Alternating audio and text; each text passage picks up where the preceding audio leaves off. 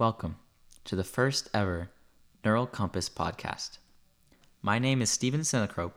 I am a first-year neuroscience major at the University of Chicago, and I wanted to start this podcast in order to explore neuroscience and psychological topics in a public format for the hopes of communal benefit. A disclaimer to begin with is that I am a student and always learning. Nothing I discuss is to be considered medical advice. With that in mind, our first episode is on sleep and dreams. The history of dreams and their perceived value, according to sleepassociation.org, dates back to as far as 4000 BCE, where dreams were documented on clay tablets. The Greeks and Romans even had dream interpreters accompany them into battle, citing that the dreams of generals could be valuable in visualizing tactics or enemy positions. The popular conception of dreams in the public eye is psychoanalytic, containing elements of the unconscious, such as desires or fears, all elements of wish fulfillment. Psychoanalysis is a school of psychology that was created by the infamous Sigmund Freud, whose theories are considered in academia at a distance because of his obsession with sexual drives and his somewhat misogynistic viewpoints. All one-function theories, like Freud's of wish fulfillment, only encompass a minority of dreams. Psychologist Deirdre Barrett of Harvard Medical School describes that researchers are converging on the idea that dreams are simply thought in a new biochemical state. Isn't that crazy to imagine? That your dreams are another form of your thoughts, just with new parameters and a new way of displaying. This puts a whole new understanding to the phrase sleep on it. Keeping this in mind, you can utilize your dreaming in order to mull over difficult decisions and complex problems. Multiple surrealist painters and famous writers have actually based massively successful works upon their dreams. A few examples to name are Mary Shelley's Frankenstein, and actually a majority of Salvador Dali's art. Dali went as far as having a canvas beside his bed. Now, I don't think you need to go to that extreme, or even commit to a daily dream journal, as some might prescribe. I think simple awareness of dreams as valuable forms of thought can benefit your life. Also, you could consider having a pen and paper by your nightstand. Dreams largely occur in what is known as the REM, or rapid eye movement stage of sleep. These stages of sleep are characterized by high brain activity, which can actually be more intensive than waking activity. But localization of this is different. Most notably, your prefrontal cortex is less active in sleep, while your motor areas and emotional midbrain are more active. The prefrontal cortex is involved in higher social considerations and censorship. This makes sense thinking of the free thinking and sometimes socially unacceptable natures of our dreams. I'm sure you can think of a dream that you wouldn't be so inclined to share. The biological function of dreams and sleep is still largely a mystery, which makes it all the more fun to talk about.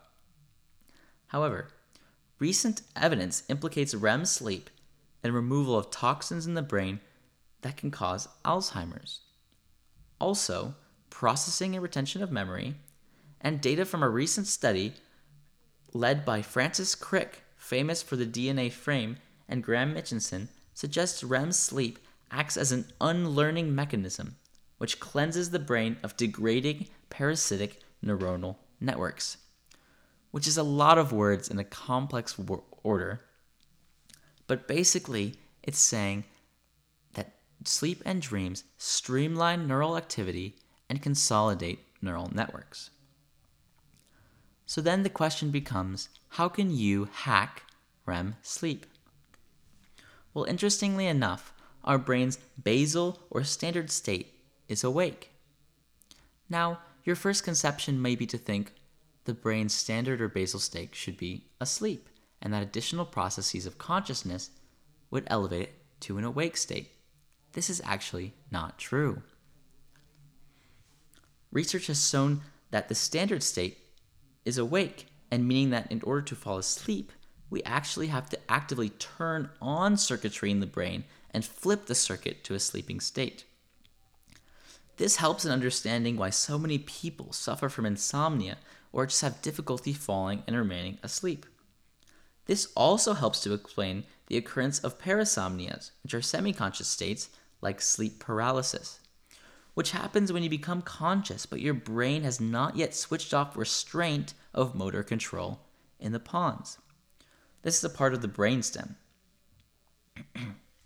The reason these episodes are sometimes combined with sightings of demons or other hallucinogenic elements is because at times this parasomnic state, can be achieved with a spillover of REM. This allows dreamlike hallucinations occurring in all senses to invade the semi-conscious state. Another important aspect of your life that can contribute to your dreams and how you experience them are pharmacologic agents. Psychology Today cites that pharmacologic agents can affect dreams dramatically, altering the vivid nature or the ability to recall these said dreams. Certain SSRIs, selective serotonin reuptake inhibitors, and other antidepressants have been shown and linked to more vivid and higher recollection of dreams. Although some other pharmacologic agents have been shown to have the opposite effect. Cocaine, for instance, has been shown to almost completely suppress REM sleep. What this means for you is that if you're on medication, this could be affecting your sleep and your dreams. Also, I am in no way advising that you go into the forest and start picking up some mushrooms, hoping to achieve some vivid dreams. Now, in our daily lives, we are barraged with constant advice on how to improve our sleep. But often this advice, at least in my experience, has felt unrealistic, and therefore I just brushed it off. As a student who lives in a dorm room, the common advice of avoiding electronics before bed or avoiding doing homework in your room is preposterous. I've gone over many benefits of sleep and dreaming, but the question is really, how can you feasibly realize and see these benefits? The first relatively easy way to improve the quality of your sleep is consistency. And this is based upon the circadian rhythms we all experience. Circadian rhythms are your body's way of monitoring time. There are parts of your brain which are reset by light each morning that are able to clock patterns of autonomic activity, such as your breathing patterns and heartbeat. Setting a realistic bedtime and doing your best to stick to it will allow your brain to actually acclimate to a schedule, and you'll more easily enter REM sleep each night. During my first year of classes, I made a point to be in bed by midnight every night. Well, almost every night. But this last quarter and summer and online schooling due to the coronavirus pandemic have deteriorated my routine, so I'm working on this tip as well. Another underrated piece of advice is to find time for exercise. Exercise has a growing body of research tying it to improved sleep, although timing is important. Aerobic exercise, like cardio, causes endorphin release, which actually can cause feelings of wakefulness, which may seem counterintuitive. However, after exercising, your body temperature will decline from a heightened state, and this decline in core temperature can have a relaxing and sleepy effect. This works just like taking a hot shower in the morning to wake up, except reversed. Personally, I find taking a run or lifting in mid-afternoon before sitting down for homework and study or work does wonders for me. But you should look to find what works best for you. There's no harm in experimenting. I'd like to end with a relevant poem by Emily Dickinson, which describes powerfully the freedom of one's dream in such few words. Emily Dickinson, we dream, it is good we are dreaming. We dream, it is good we are dreaming. It would hurt us were we awake. But since it is playing, kill us, and we are playing, shriek. And that's the ending of the first ever Neural Compass podcast. If you have any questions or suggestions as how I could make this more engaging, or you wish to be in a future episode, please do not hesitate to fill out the form on our website or contact me directly. Thank you so much. I appreciate your support greatly. And don't forget to dream on.